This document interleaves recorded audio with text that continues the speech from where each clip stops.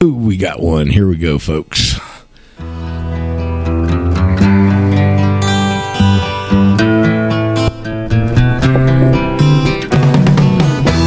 Tax the rich, feed the poor, till there are no rich no more.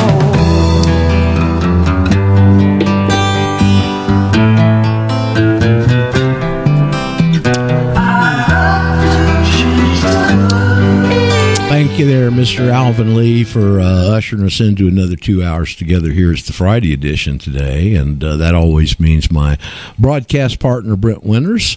If he's not with us, he'll be with us shortly, I'm sure. And it's the Radio Ranch course, and Eurofolk Radio Network is our stream, and the bass people we're mighty glad to be associated with.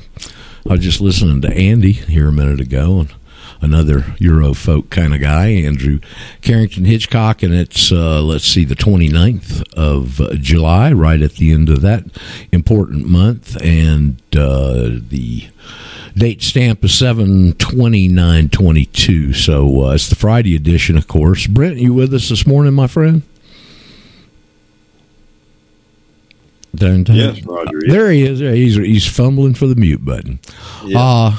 So always happy to have Brent on Fridays. It's usually, been the end of the week, and we used to be an afternoon drive, and the original purpose of this at that point was to give folks stuff to ruminate on over the weekend. And, of course, we're a little earlier in the day on Friday now, but that still stands. And Brent, I was thinking about this the other day. I keep saying 7 years.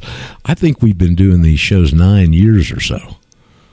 I was thinking about that recently, too, and because we don't plan, we haven't planned any of the shows, and we haven't been persnickety about keeping records, I tried to think back where I was at the time. I remember I was in Terre Haute, and I remember sitting where I was sitting. We tried to, for a while there, a little bit, we were visual in these.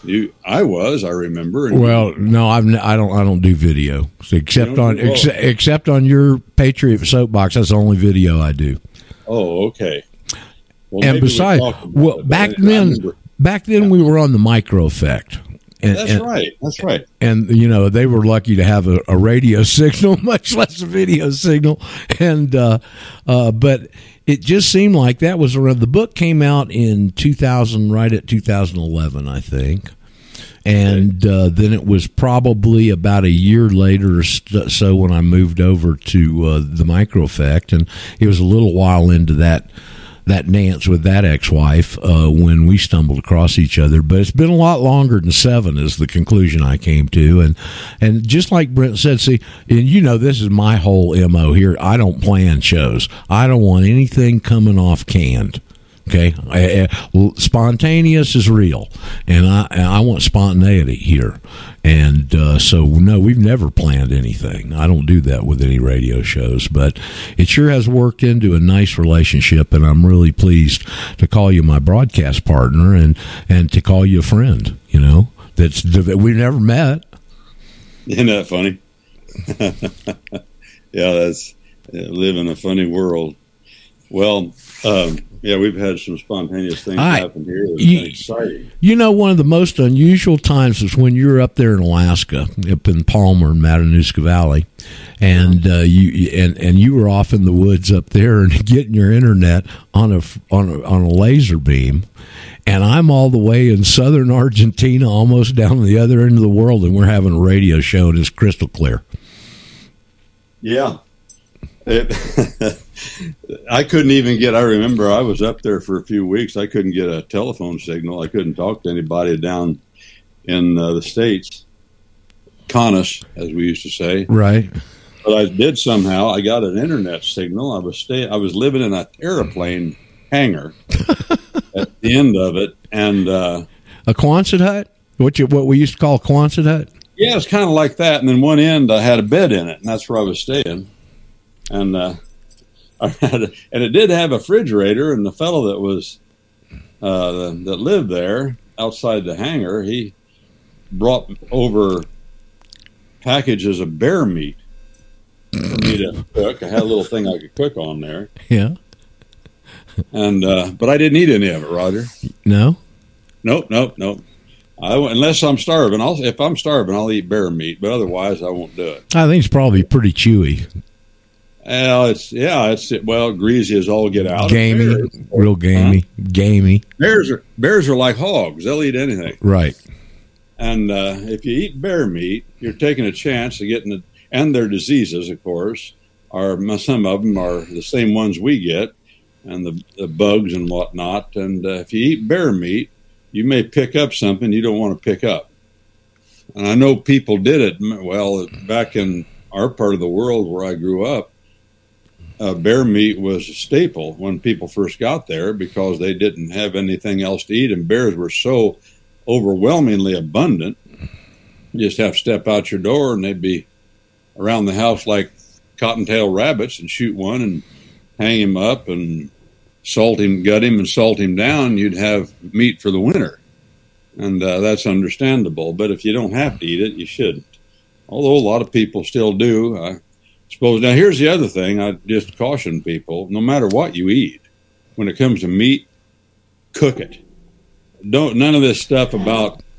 Don't do the thing about raw and rare, and no, that's idiocy, utter idiocy that city folk do often. People that live around animals know better than to do that, and they don't do it, no matter what it is, because you don't know what you might be getting. But if you cook meat, no matter what it is, it certainly goes a long way to help eliminate those problems.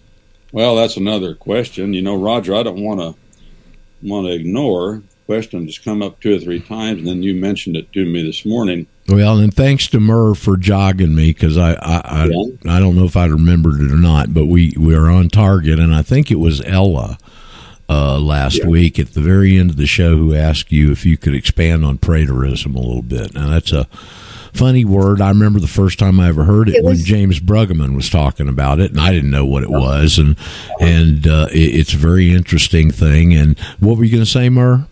It was Robbie. Okay. Robin Renee. Oh, okay. It was Robbie. All right. Sorry. And so anyway, we're trying to transition over from last week and get that out of the way. So, Brent, why don't you unload? Well, preterism, it's not. Now, you said, for Roger, for instance, you said preterism. And the reason I think you probably said preterism is because you're familiar with the Roman praetor, the office. Could be. And and the word originally, I think, from the spelling, the older Latin spelling was pronounced that way, but it's a simple meaning. If you remember from bonehead grammar, maybe you don't, but the word preter means past time, already happened. Oh, okay. Time gone by. Preterite means time gone by, already, before happening, preterite. And so our understanding of the Bible is shot through with concepts wrapped up in Latin words. And the reason for that is that the reformers of the 1500s and 1600s were, most of them, highly trained law of the city lawyers called Roman priests. A Roman priest, by definition, more than anything else, is a law of the city lawyer, a civilian.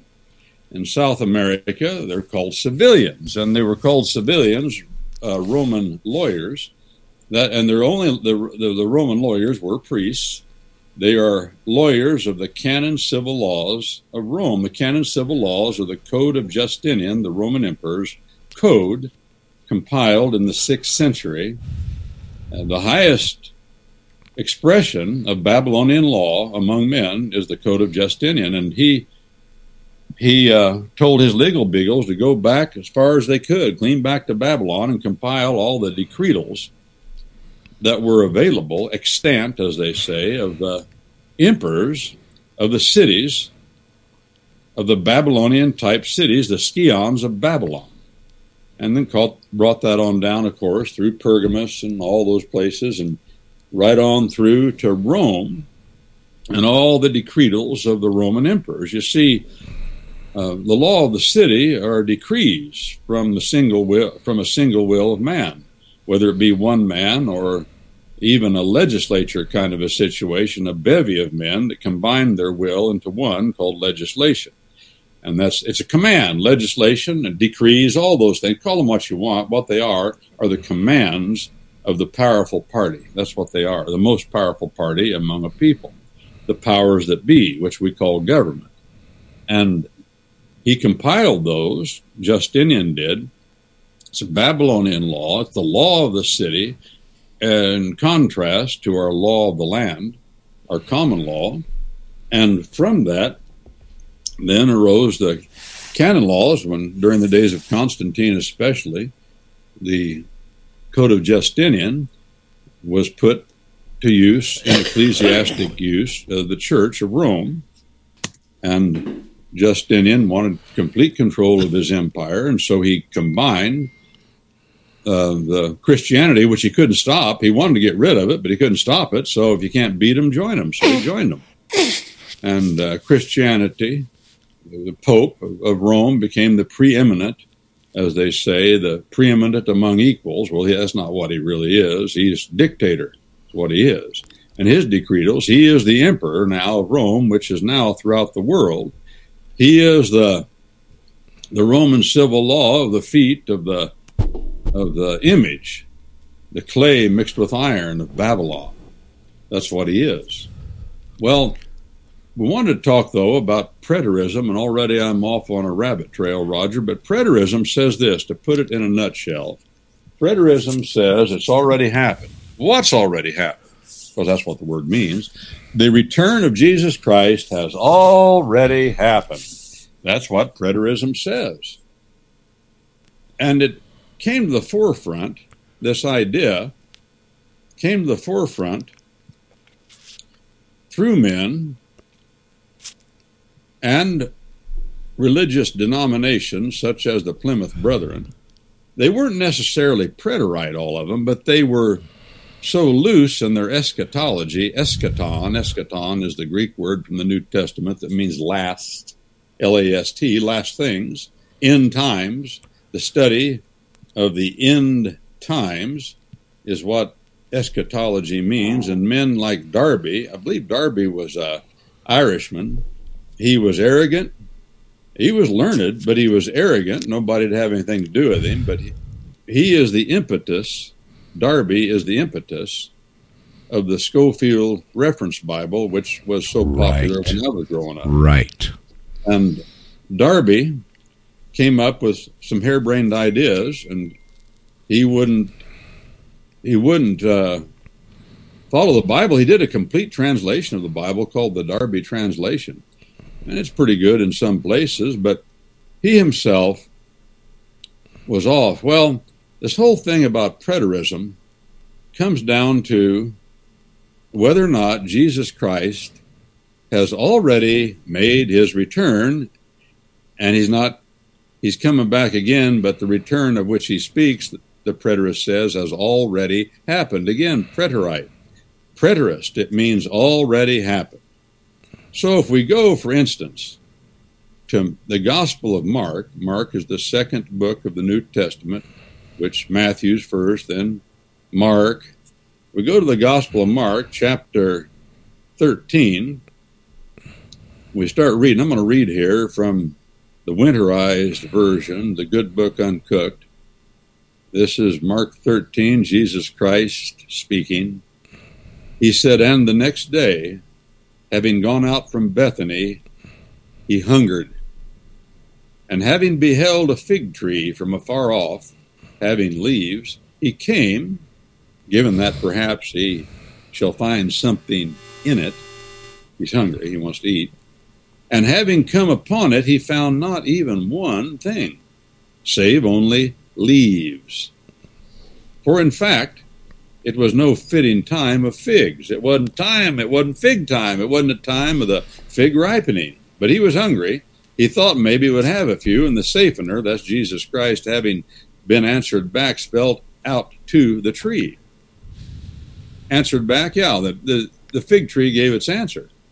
to him. It said, "No figs here."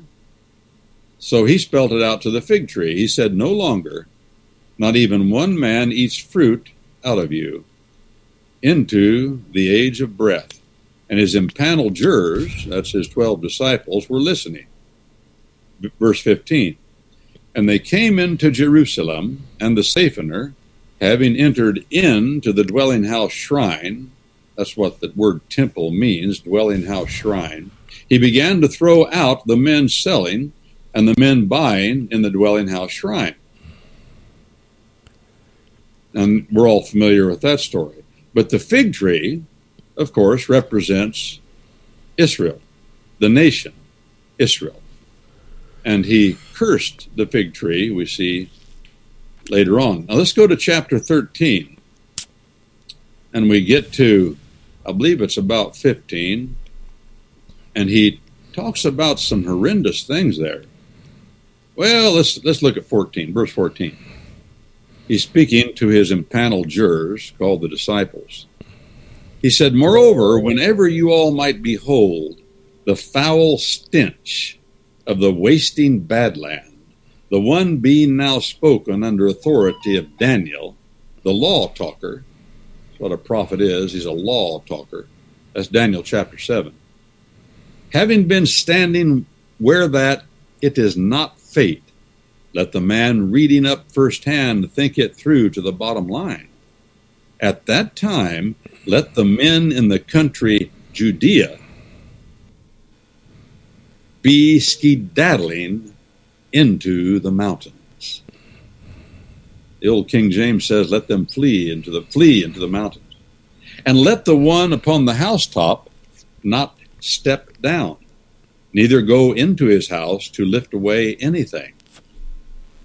And let the one in the farmland return not to lift away his overcloak." He took his coat off so he could put up hay or something, or scythe down hay.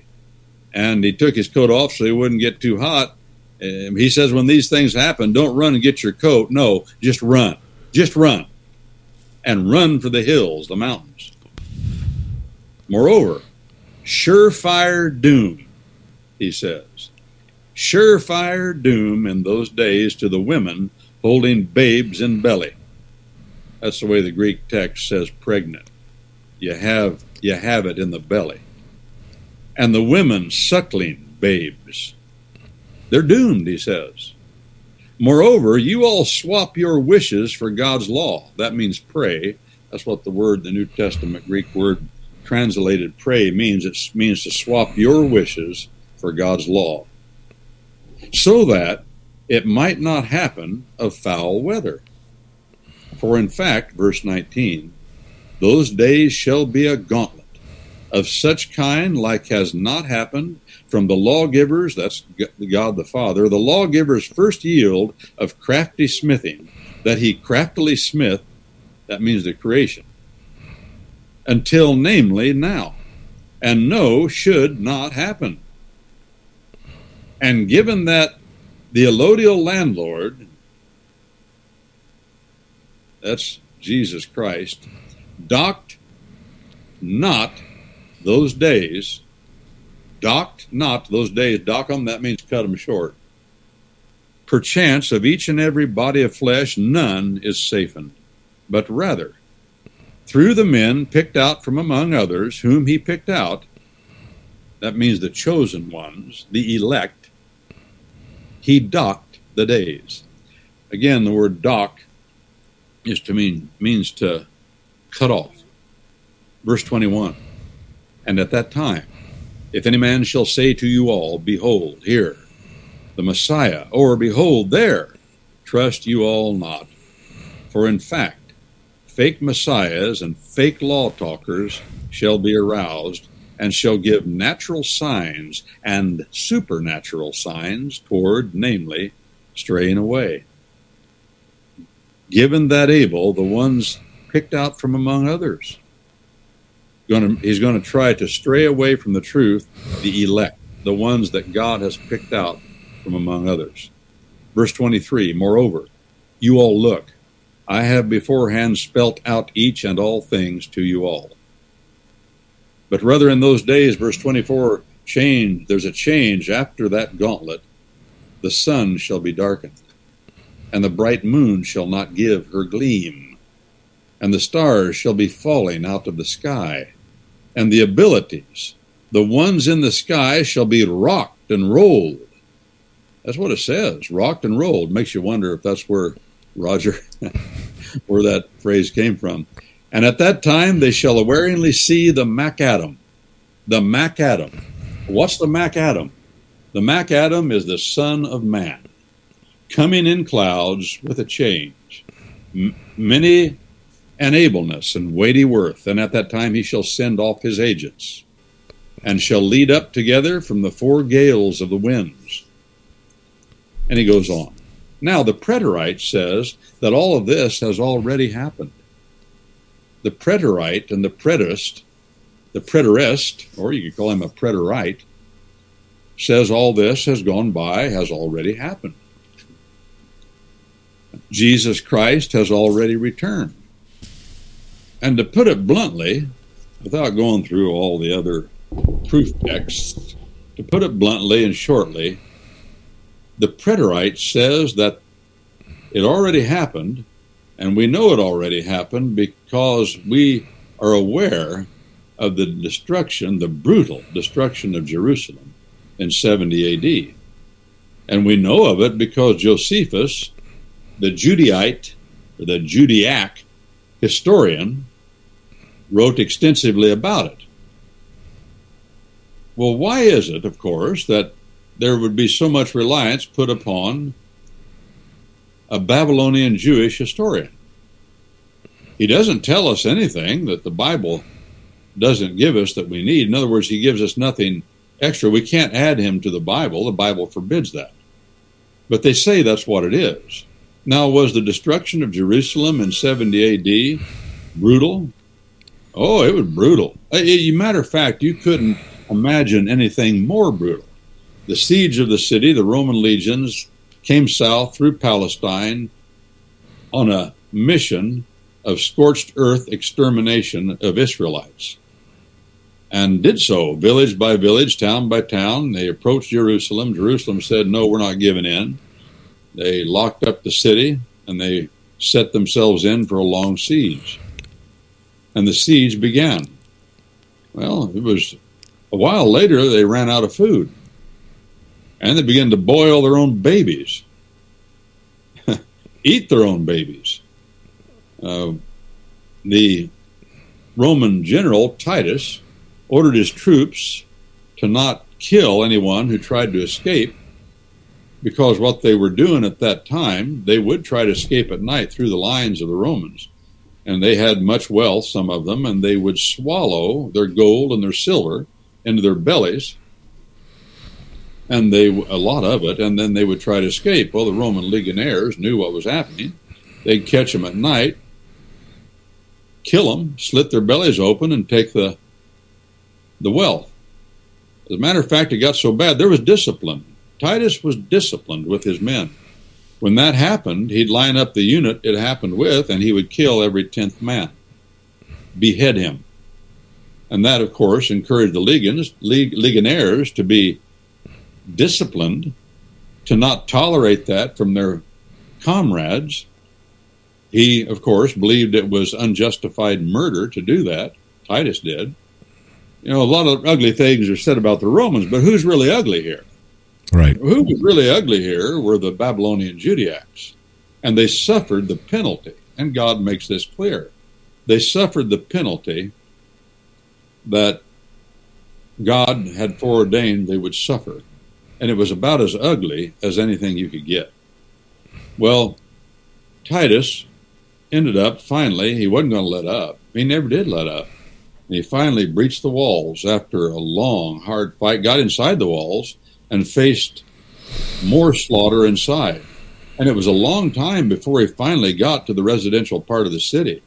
But by the time he got to the residential part of the city of Jerusalem, he was so mad, and his troops were so upset, and their blood was up, he turned them loose in the residential portion of the city after they had destroyed the temple. And they slaughtered everybody. Everybody. that's what God said would happen. God foreordained it would happen.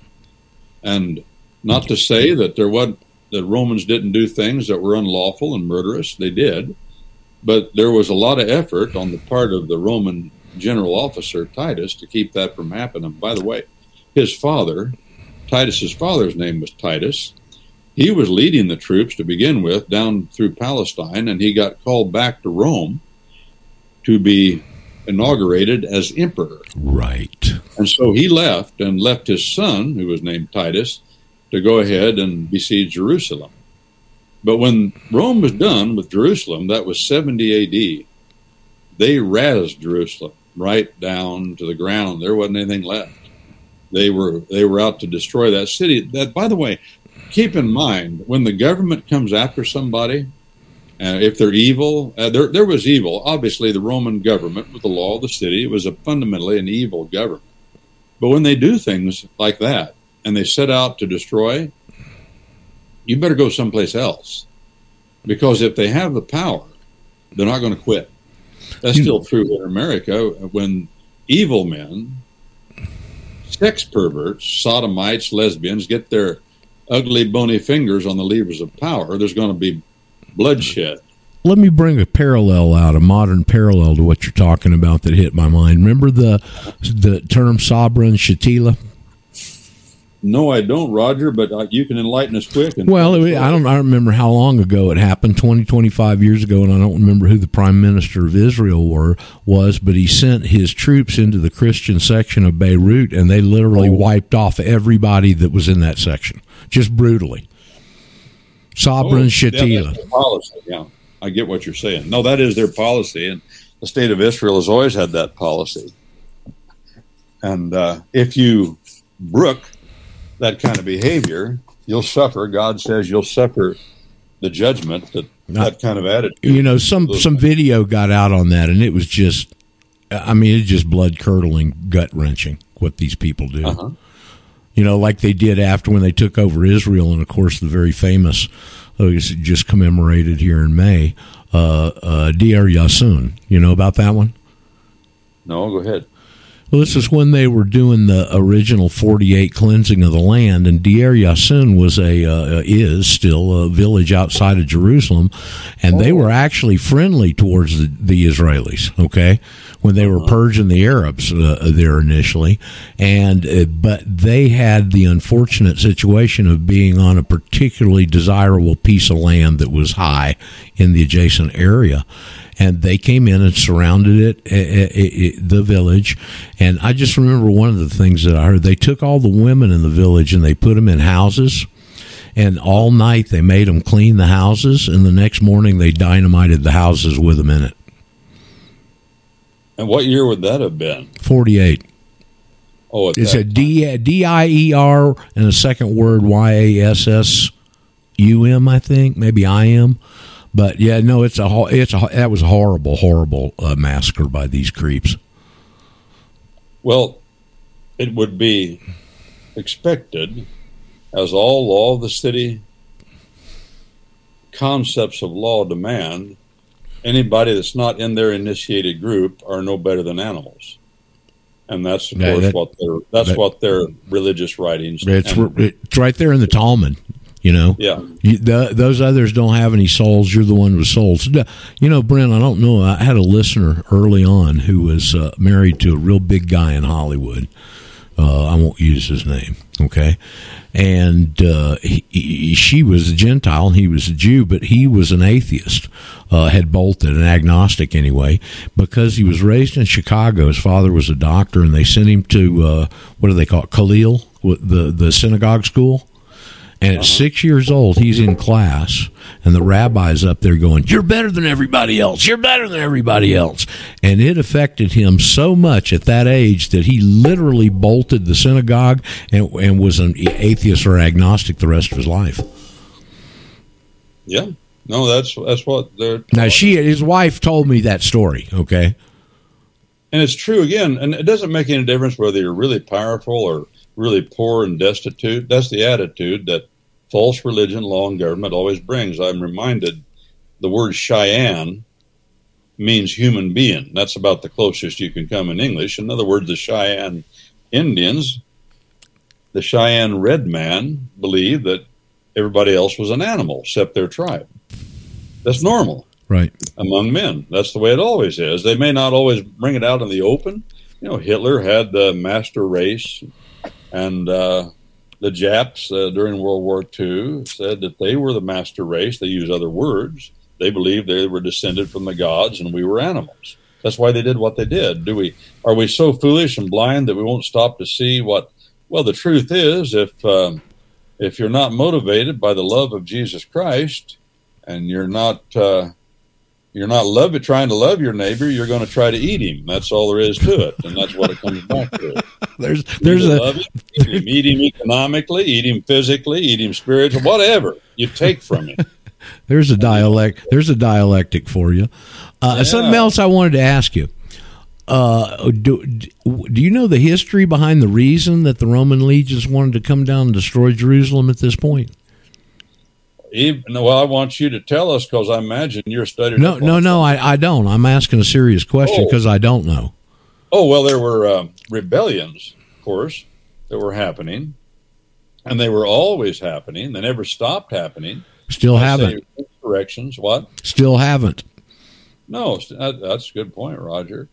And even when Jesus Christ was crucified, remember, there were men there with him that had led murderous insurrections against Rome. It's not smart to do that.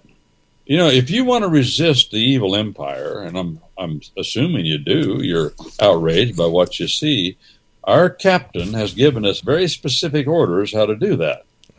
And squaring off with the evil empire is evil. And it's suicide. You'll be killed. You don't square off with them. You don't draw the line in the sand. I had a fellow yesterday. I went in. Well, I won't tell all the story. I almost did, but it reminded me why I don't want to be in some places. It was on the street. I met this fella, and well, let me put it this way. He just said, "Well, judge not that you be not judged." That you're breaking the Bible there. You're judging. And I said, well, responded to him. That's kind of silly, isn't it, that you would understand that way, because you're judging me right now when you say that. Aren't you judging me? Oh, it got worse from there. But he was judging me when he said to me, judge not that you be not judged. He was criticizing me. He was telling me I was wrong. He told me I was sinning. He told me I was an undesirable, because I thought that people in public office hadn't ought to be sex perverts and sodomites. Oh, my Lord. Well, but this is common. So he said, judge not that you be not judged. Well, Jesus Christ, clearly, it's impossible for anybody to do that the way it's understood. In other words, if I'm not to judge other people, shoot, I'd be robbed and dead, and I'd be broke. You, if you're wise and prudent, you size up the other fellow and decide who he is. And the Bible commands us to do that, by the way. And to not have fellowship with those, not have commonness with those that are of not like kindred spirit. That's what it says. And if you do, you're going to pay a price. Do not be unequally yoked. Well, how are you going to keep from being unequally yoked if you don't judge the other fellow and decide what his point of view is concerning reality?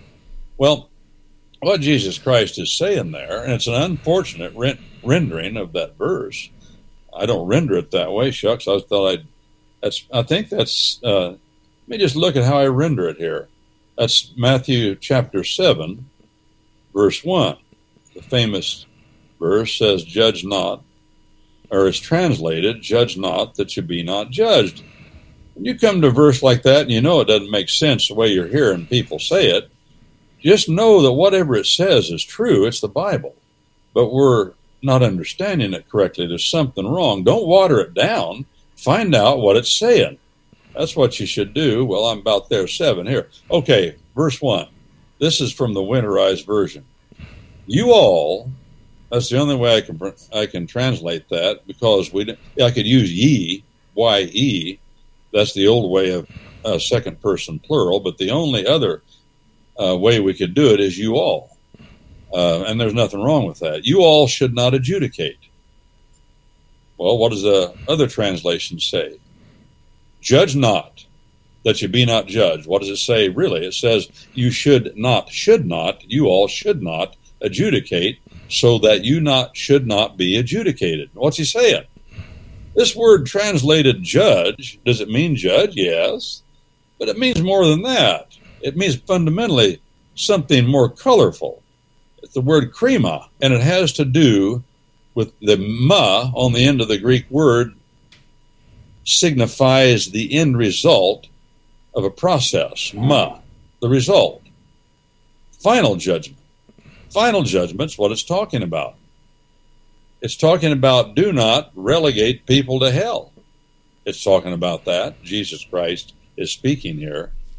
Do you relegate people to hell? Go to hell. Well, that's relegating people to hell. Don't do that. This fellow last night called me a fool. Well, that's where the conversation was over. And I told him, conversation's over. You're calling me a fool. Jesus Christ says point blank, don't call other people fools. And that's what you're doing. Well, you should not adjudicate, so that you all should not be adjudicated. That's what it says.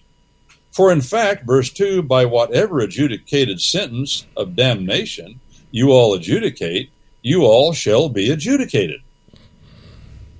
That's pretty sobering. What he's saying here, only God has jurisdiction to relegate men to hell forever. That's what he's saying. Get to the bottom line. Only God has jurisdiction to relegate men and women or anybody else, the demons themselves, to hell forever. And the Bible says all authority from the Father has been given to the Son, Jesus Christ, to do that. And he will hurl, it says, all those into hell forever that do not fully fall down and submit to him. That's what he says. And that's what the Father says. And that's what the testimonies of the Bible say. And so this verse about judge not that you be not judged is used for those that like the self-righteous attitude that they can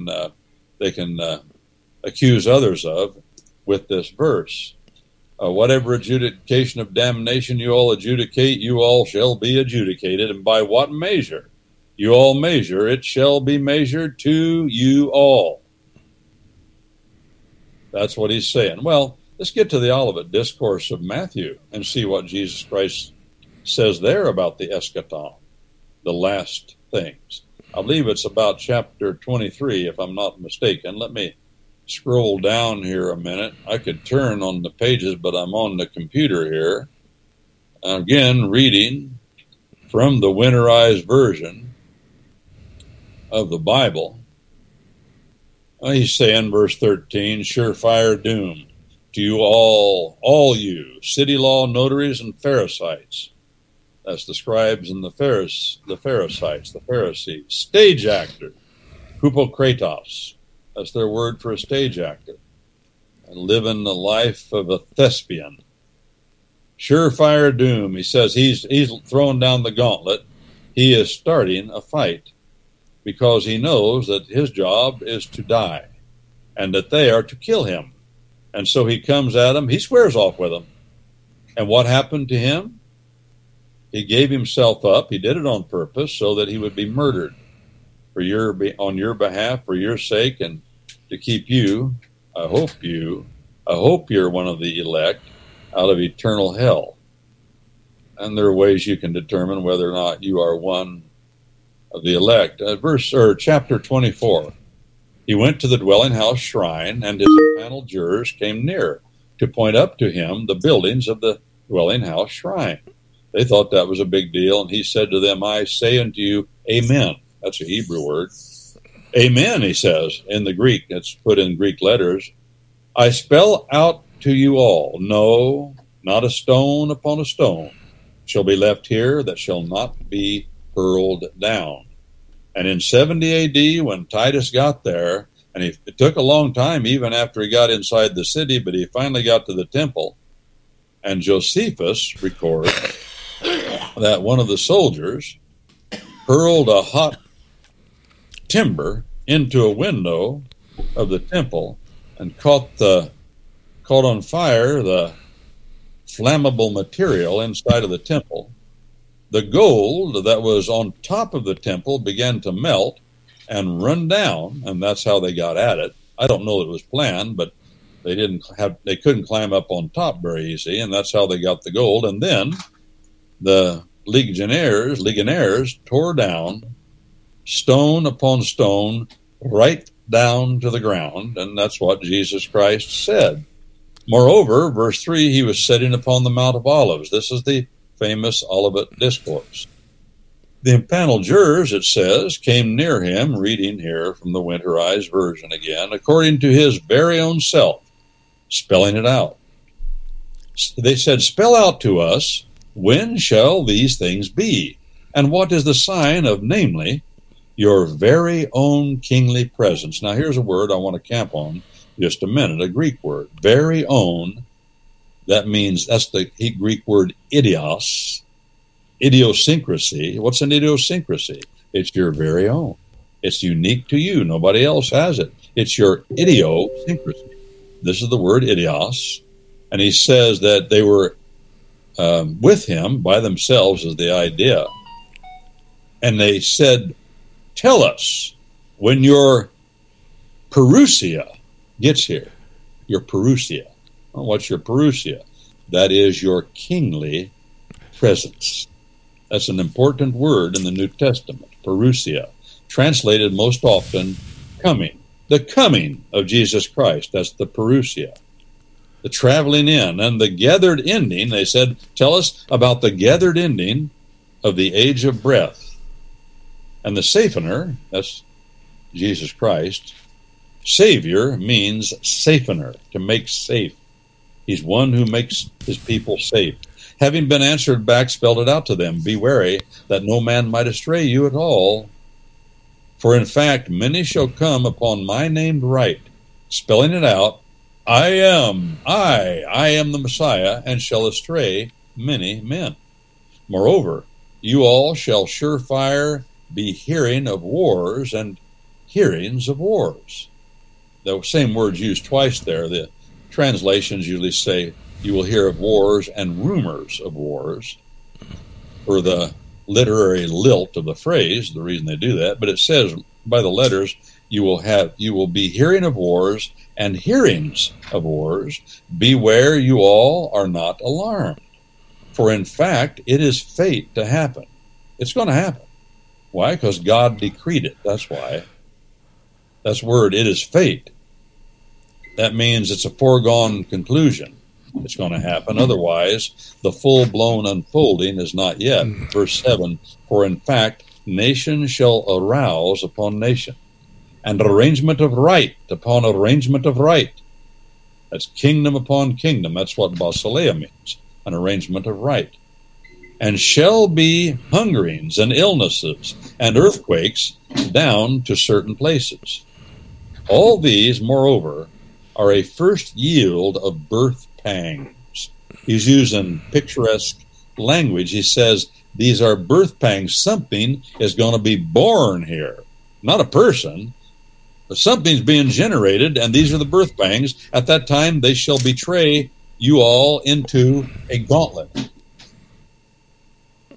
Into a gauntlet, that's a tight place you run through and you struggle. "And shall outright kill you all." Shall outright kill you all, and you all shall be hated under power of each and all the nations, through my named right. "And at that time many shall be disheartened by disgust, and shall betray one another of like kind, and shall hate one another of like kind." That means your family and your friends are going to turn you over to the evil empire. That's what that means. That's happening now. Your children, your spouses, your friends, your neighbors, your so-called Christian folks at church. I knew a fella back, yes, it is. It's been happening a lot, but it's happening more. I knew a fella in Indiana. His church turned him over to the feds, and him and his wife both went to federal prison for 5 years. They turned him over. In other words, they said about him on the witness stand what they were told to say.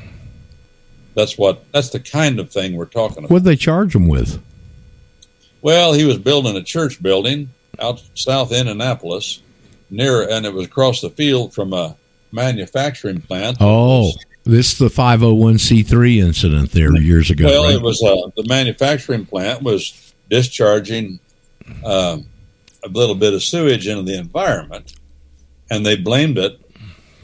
There was a state senator that was one of the shareholders on the board of the manufacturing plant, and instead of taking the fall, he went to his federal prosecutor buddy and blamed the preacher, said that what they were doing there on the construction site was doing it.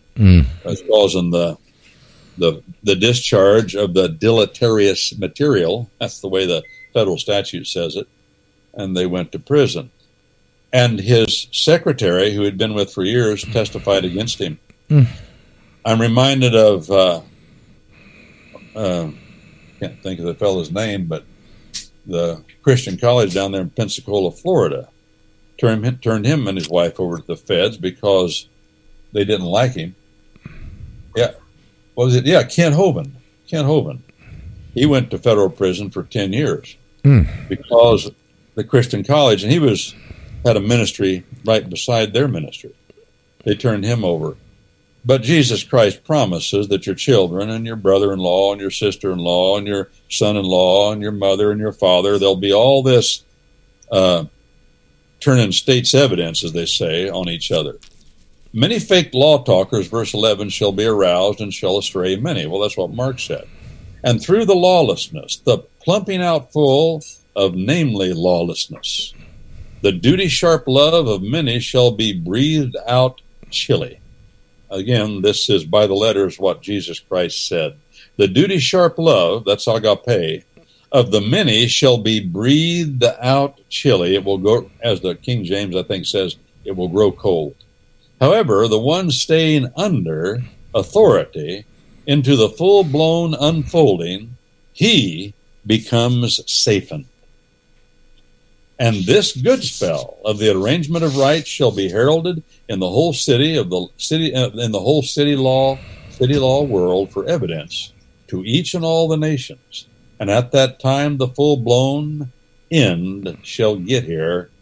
Therefore, verse 15, whenever you all shall behold the foul stench of the wasting bad land, the saying now having been said through Daniel the law talker, chapter 7 of Daniel, I believe, standing in a set-apart clean place, the man reading firsthand, let him think it through to the bottom line. Isn't that what Mark said? I think he did. At that time, let the men, namely in Judea, skedaddle into the mountains. Let the one upon the housetop not come down to take the things out of the household. Mark said, recorded the same thing. And let not the man in the farmland return back to lift away his overcoat. Moreover, surefire doom to the ones holding a child in the belly, and to the ones suckling a child in those days. You all, however, swap your wishes for God's law. That's prayer. That's what prayer means. So that your flight not happen in winter cold, neither upon a debtless rest day, that's the Sabbath, the day of debtless rest. For in fact, at that time shall be a forcibly great gauntlet that shall befall of a kind that has not happened from city law order's first yield until now. Moreover, no, nor might ever happen. It's going to be as bad as anybody could imagine, worse than what you could imagine in your most awful nightmare. Verse 22, and given that those days were not docked, that means cut short, perchance, of each and every body of flesh, none was sapened, however. Through the ones picked out from among others, the elect, those days are shortened. At that time, if any man says to you all, behold here, or there, the Messiah, trust him not. For in fact, fake messiahs shall be aroused, and fake law talkers, as prophets, and shall show forcibly great natural signs and supernatural signs, given that as both are able, they astray, even the ones picked out from among others, the elect. Behold, I have before spelt it out to you. Therefore, if they might spell it out to you, behold, he is in the bushland. You should not go out. Behold, he is in the corn cribs, the grain bins. That's what it says. You all should not trust it. All around alike as the lightning comes from the east and is flashed unto the west, like this shall be the macadam, his kingly presence. Again, the macadam, I translate it that way because I needed a short word that was memorable. And most of the translations say son of man. Weos Adam. But macadam is a familiar term in our culture, if we understand it aright. And by the way, people maybe have heard of macadamization. Macadamization. Macadamization is a asphalt road, a blacktop road. That's called macadamized, and it's named after the Scottish engineer that discovered macadamization, mixing tar with gravel and sand and making a road. And that family, though, here's the interesting thing to me about the macadam family. That Scottish engineer that was in the army, in the British Army that did that, his family wasn't named macadam. His family changed their name to macadam because they were Christian folk, and they did this not too long before he invented macadamization, but they wanted to stress that they are sons of Adam. Plural, sons of Adam. And Mac, of course, is old Celtic for son of, just like O in Irish is son of. In the Bible, Bar Jonah, Simon Bar Jonah, that means son of Jonah. In the Germanic tongues and Dutch, Van is used as, it's a preposition used the same way. Van Winkle means son of Winkle. And von in German, of, the preposition means son of Von Tassel, means son of Tassel, as Van Tassel means son of Tassel in Dutch. Well, macadam is a word, a nice brief word that I can use here to get across quickly and memorably who Jesus Christ is. He stresses, I am a son of Adam. I'm not a son, I am the macadam. I am the son of Adam. And the macadam's kingly presence, he speaks here, the parousia, the traveling in of the king. Where that, if perchance the carcass might be, the eagle shall be led together. He's saying, you want to know where the foul stench is, where the carrion is? Just notice where the eagles or the hawks or the buzzards and vultures. But the word here, and I struggled over that too when I was translating, I wanted a word that I thought was closest to the Greek word, and this is the word here in the Greek text that means eagle, no question, as distinguished from a buzzard or a vulture, so I wanted to be as accurate as I could, and so I said eagle. But the point is still the same. Okay, all this is going to happen. This is about as ugly as you can get. It did get as ugly as you can get. The preterist says, well, it's already happened. That's what preterist means and preterite. It's already happened. What happened? Well, all this stuff that Jesus Christ is here describing has already happened, and it happened in 70 A.D., because that was about as bad as you can get, and that was the time when people should have fled to the hills. Now, is that partially true? Yes, it's partially true.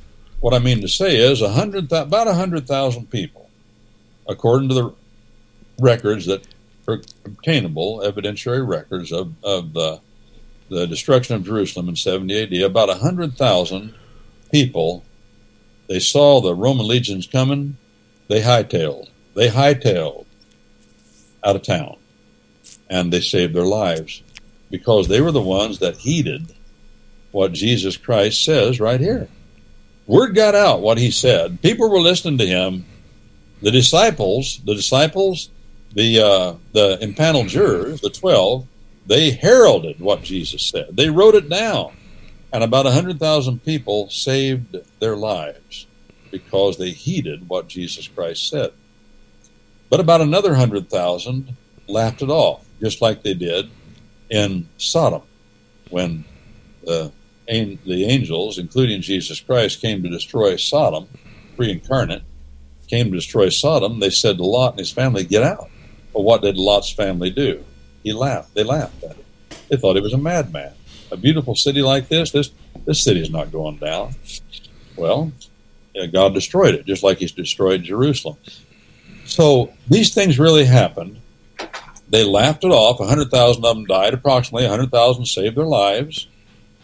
This principle of fleeing the city is still true. But here, let me back up. This is not the destruction necessarily of Jerusalem. It is in a small way, but it isn't. The Preterites said, no, it's done. This is fulfilled completely. It's not going to happen again. I say, no, it's going to happen again. It has happened throughout history. Sodom and Gomorrah. Then we had other cities that were destroyed as well. Jerusalem was destroyed more than once. Egypt was destroyed. That was the law of the city. Get out. Get out before you get destroyed with Egypt. And on the madness goes. But the cities of the earth, in the end of the Bible, it says, every city on the faces of the land of this earth, God will destroy. Because there's only one city he has authorized. Only one. And that is the New Jerusalem, which is about approximately, according to the dimensions of the book of Revelation, approximately the size, a cube that would set down and be as big as the United States on the ground, the bottom of it. Okay, let me back up and talk about hermeneutics, if I can, Roger, for just a minute. Then let's fill in all the blanks. The hermeneutic here, people say, well, this is apocalyptic literature. Apocalyptic, what does that mean? Well, that means end times literature, apo, from destruction. The book of Revelation, they say, well, that's apocalyptic literature. This passage in Matthew, this is apocalyptic literary genre. And what about the prophet Joel? Peter says, for example, in Acts 2, he says, this is that. A famous phrase in the Bible. This is that. Spoken of by the prophet Joel. Well, was that spoken of by the prophet Joel? Was Peter speaking truth? Did Peter really say that? Well, yeah, Peter really said that. But Peter said a lot of things that weren't true. Peter denied Jesus Christ. What makes us think that the book of Acts is a book of doctrine? It isn't. It's a book of precise, accurate history. Peter really said that. But the point I'm making about apocalyptic literature is, apocalyptic literature, they say, is symbolic. You know, people say, what about the giant locust in Revelation? Oh, those are helicopters, people say. Well, what makes you think they're helicopters? Well, because it's apocalyptic literature, and that means it's symbolic, and you can't take it literally. That's silly talk of the evil empire. Why?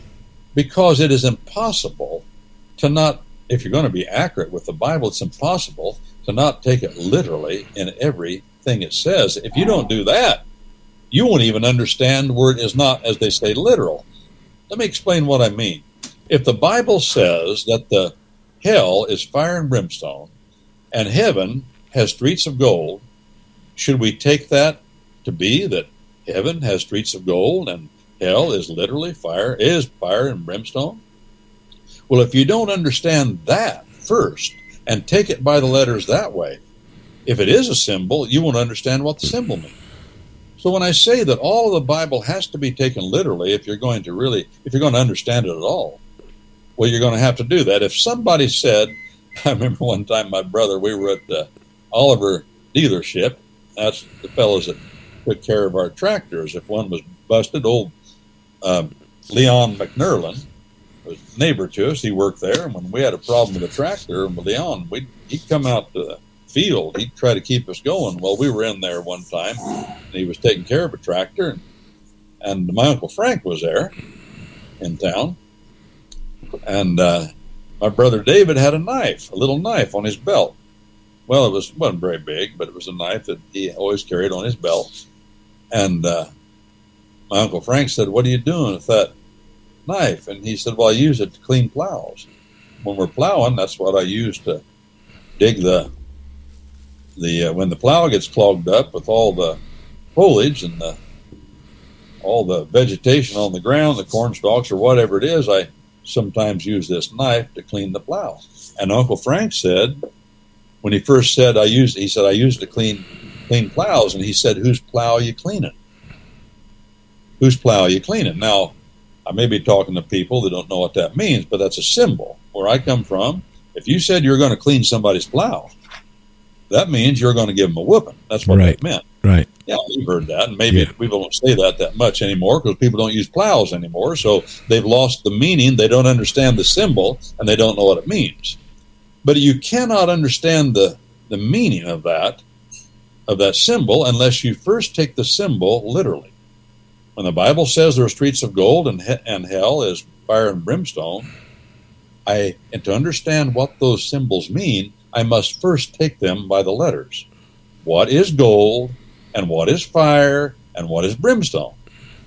But we need to be careful in this regard, and I'll tell you why.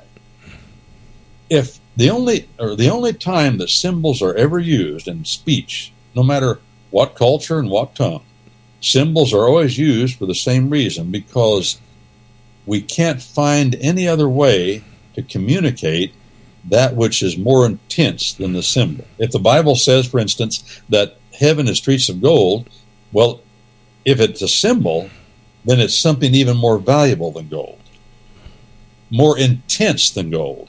If hell, people say, I don't believe hell's fire and brimstone. I say, for your sake, I hope it is.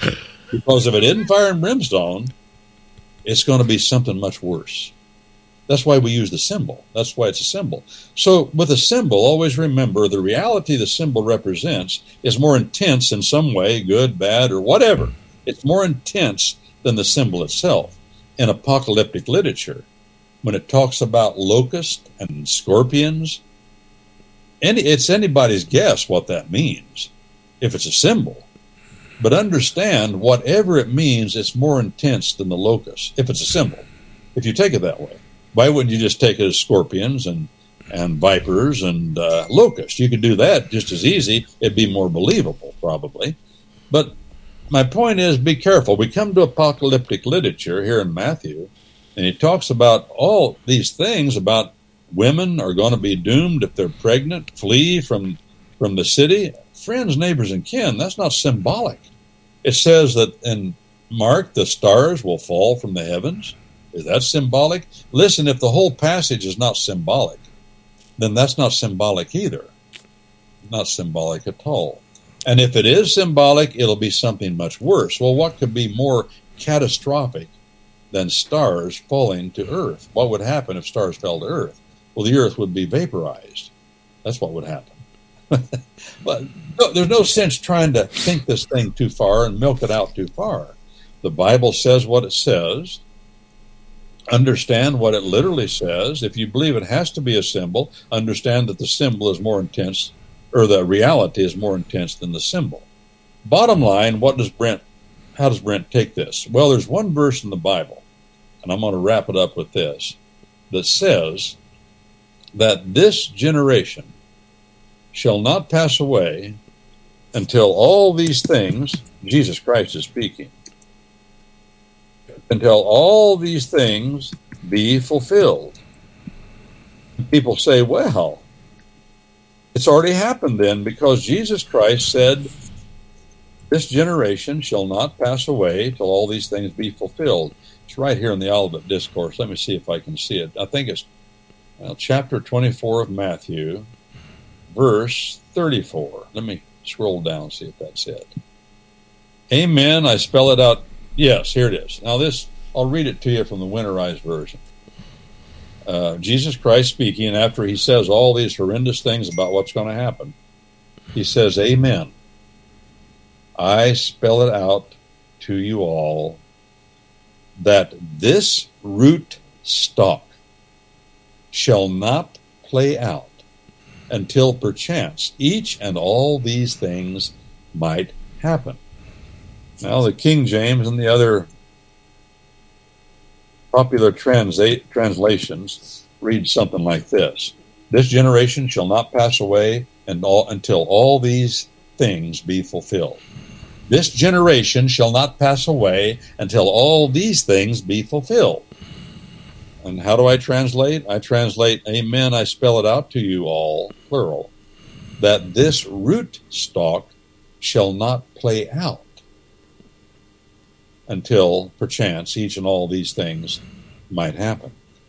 The question here is, what does this Greek word, the King James and the other translations translate generation? What does it mean? Does it mean this round of offspring? I mean, my brothers and I and my first cousins, we're all in the same generation. Does it mean that? This generation of people that are then living? Or is he talking about what God has here generated in all these events? 10 times in the book of Genesis, we call it Genesis because it's the book of generation, because 10 times, and the book is organized according to these 10 appearances of this one phrase. These are the generations of. The first time it appears in Genesis, it says, these are the generations of the heavens, the skies, and the land. The generations of skies and land. And then it says later, these are the generations of Adam. The word generation doesn't always, in the Bible, of course it's a Hebrew word in the Older Testament, but it means the same thing as this word. The word generation is the Bible. God does not always apply it to men and the rounds of offspring as generations. It's my full conviction that he is here, Jesus Christ is here talking about the generation of these events. God is generating these events. And these events, by the letters it says, this generation shall not play out. I remember when I was in law school, there's a famous case written by a famous judge from the New York Court of Appeals. That's what they call their Supreme Court in the state of New York, back in the 1920s, about a fella that was getting on a platform at a train station, getting ready to board a train, and he had a package with him that was a package of fireworks. And he had it propped up, or laying over by a set of scales, if you can picture those old kind of scales that really aren't that old. We used to stand on, it has that balance thing in there. Oh, yeah. For the cargo platforms, we had them in the little town where I lived. There was a cargo platform at the train station, and it wasn't just a little building, but that's where the freight agent, who was Herman Rooks, for the railroad, made sure all freight got in and out, and with that was a set of scales there. You could set a package on or a bag and weigh it so he'd know how much to charge for freight.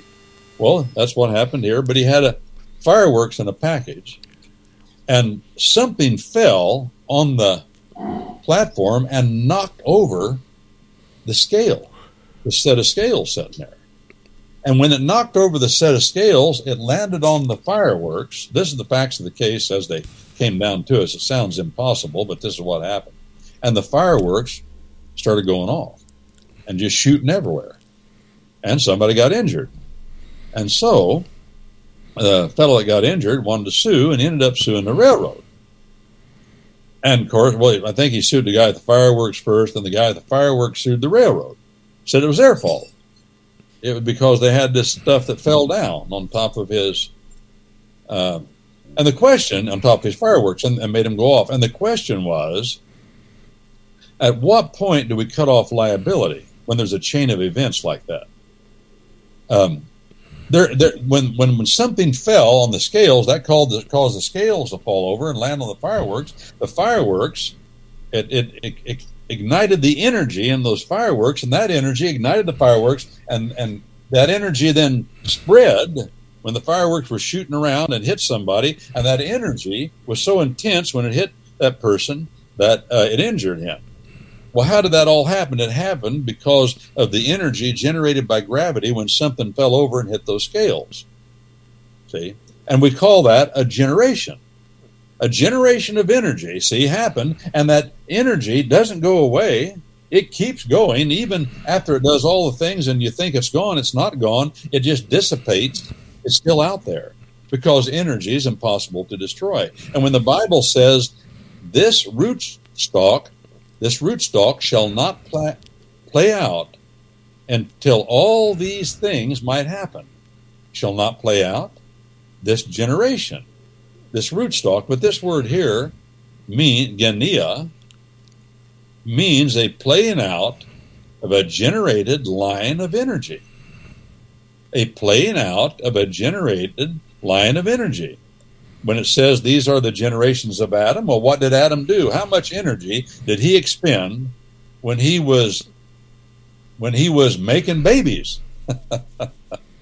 Quite a bit of energy. And that energy that God had put in him, that energy came out with his sperm. And that energy generated a generation of babies, men that generated more babies, and more babies, and that generation, by the way, is still going. That's why you and I are here, because of the generation of Adam. That's what this word generation means. I've heard Bible teachers, I'm talking about capable, well-trained Bible teachers, effective and good Bible teachers, say things like this. Well, a generation in the Bible is about 40 years. That is brainless talk. They've gone off the rails. They've ignored the Bible. They do that. There's no place in the Bible that says a generation is 40 years, and that's not even what the word means. It's not a length of time. It's an expansion of energy. Expansion? I made up a good word there. It's an expansion of energy. It is a... I like that word expansion, Roger. I think it's valid, Brent. Oh, okay. This is really interesting. I had never looked at that word like this. It just really is a... That's why we have these round things. We have them in automobiles. We have them in trucks. We have them in industrial factories. We call them generators. What do? They generate energy. And they are generators. They generate electricity. And that's what the word means. We use it that way. Why do we not use it that way in the Bible? I don't know.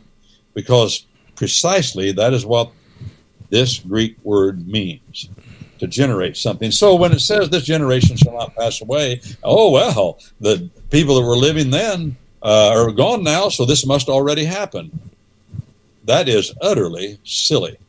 But that's not the only time that this generation is mentioned. It's also mentioned throughout Matthew 23.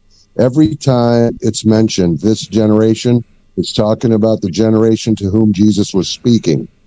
Those are time indicators. When he says this generation will not pass away, he's talking to that crowd, answering that question, when will the end of the age be?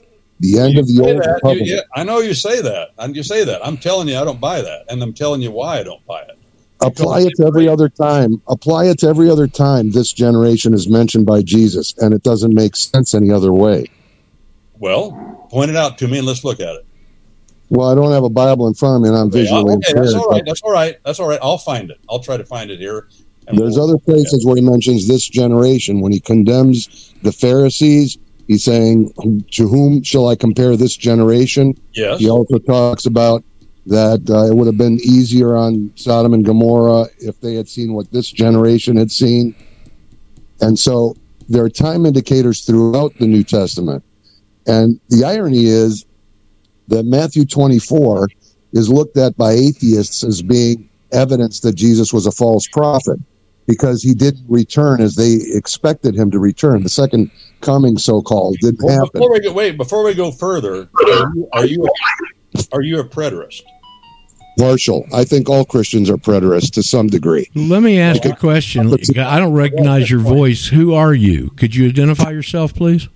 Theo from Florida. Oh, okay, Theo. Hey, he's new, Brent.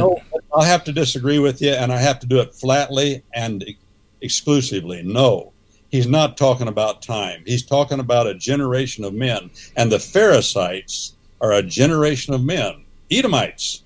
That's what he's talking about. Why? And if you understand it that way, everything falls in place. That's my position. And these things have happened. The destruction of Jerusalem was, and this is true in prophecy. I see it throughout the Bible. This is true in prophecy. The Bible will say something's going to happen, and then it happens in little ways that are little compared to the final bringing together of all things, and then the consummation and the final happening of the event prophesied happens. But it happens in little ways before, like I had mentioned before. Sodom and Gomorrah is a precursor to Jerusalem. Get out of the city. And the principle to us is, what are we to do? What are we to do? We are to get out. Roger and I have talked about this a lot. Get out of Sodom. Get out of Egypt. Get out of Judaism. Get out of Romanism. Get out of Mormonism. Get out of the law of the city and the religion and the government of the city, and live your life according to what God wants you to do. That's my point. Now, if you're a preterist, and you say you are a virtual preterist, whatever that means. No, I said I'm a partial. Oh, I'm sorry. I misunderstood you. I misunderstood the word. You're a partial preterist, and I know a lot of those too.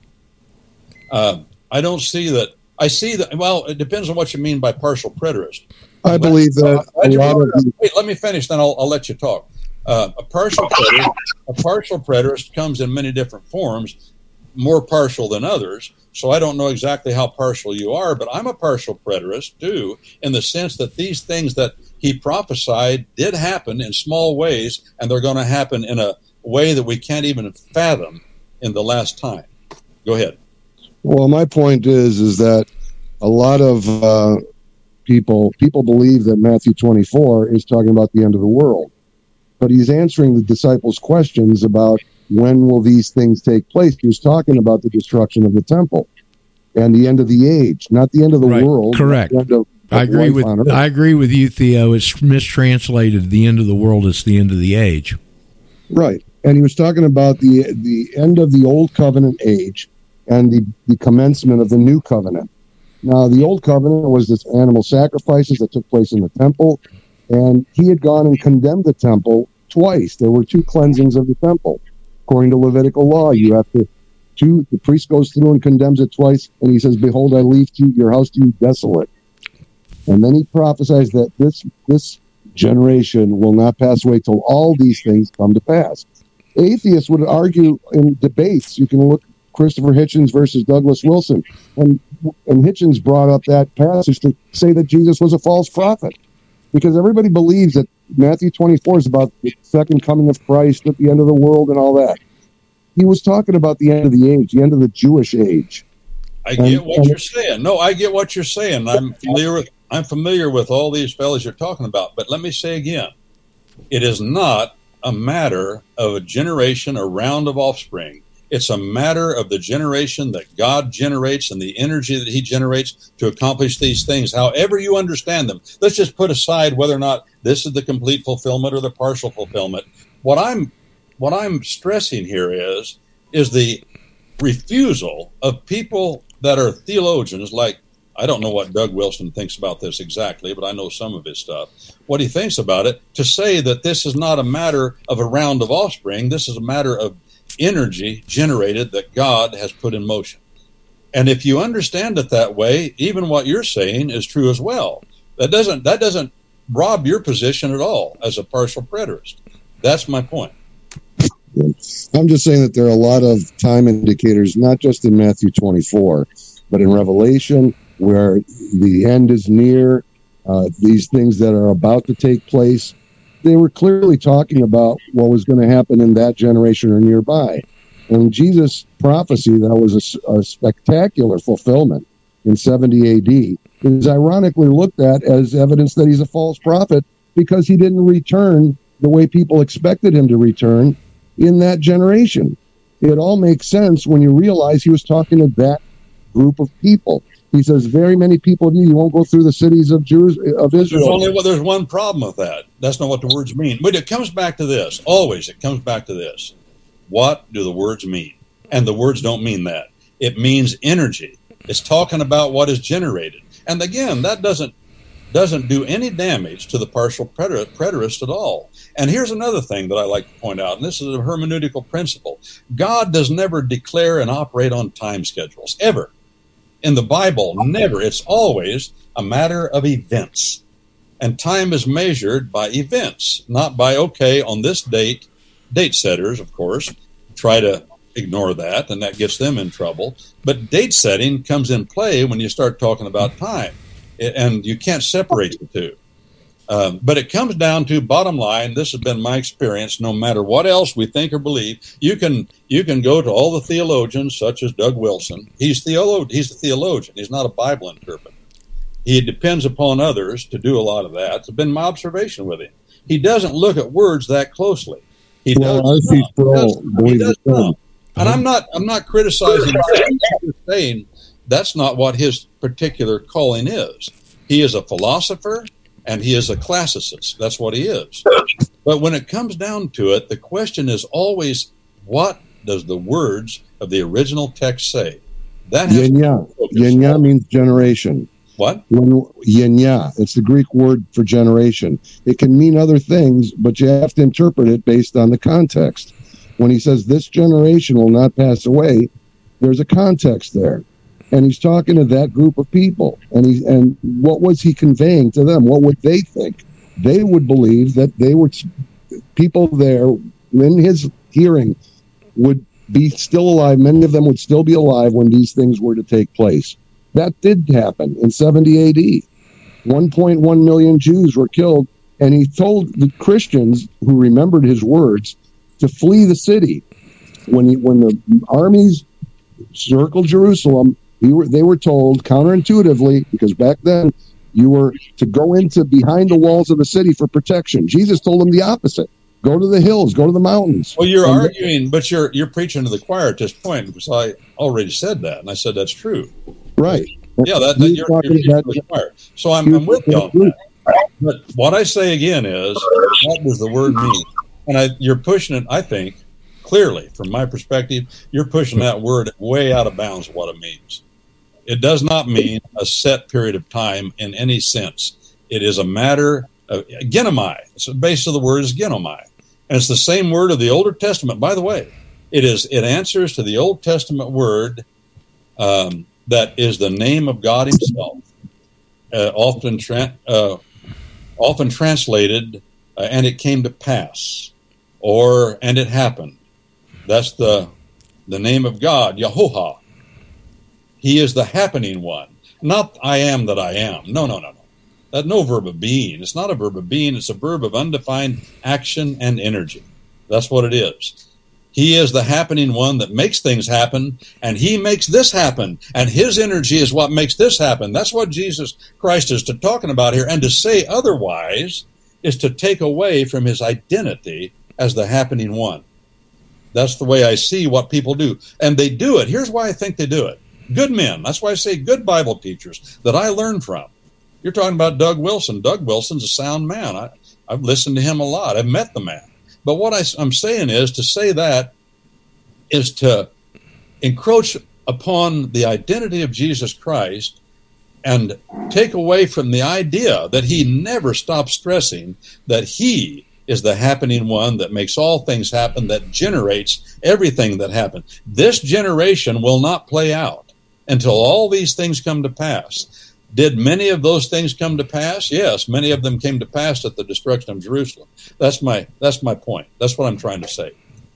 But I understand what you're saying too. And if there's something here I'm missing, let me know. But no, this will happen again. It'll happen in ways that we can't even imagine. Also, you were talking about figurative speech and all that. When he says the sun will be darkened, the moon will not give its light, the stars will fall from heaven. That's apocalyptic literature that's repeated in judgment language in the Old Testament. Okay, let me back up. Isaiah 34. Thank you again. Now your first name again. Sorry. Theo. Theo's one of our newer. Let me just hold on, Brent. Just hold on for a second. Theo's one of our newer folks. I think you just showed up this week, right, Theo? Yes. Okay, and obviously Theo is Greek. He lives down there in the Greek part of Florida, around where they used to do a lot of sponge diving. Anyway, near Tarpon Springs. So you're pretty fluent. Are you pretty fluent in your native language? I'm fluent in modern Greek. Okay. I'm not fluent in the Koine Greek that the Bible was written in. Okay.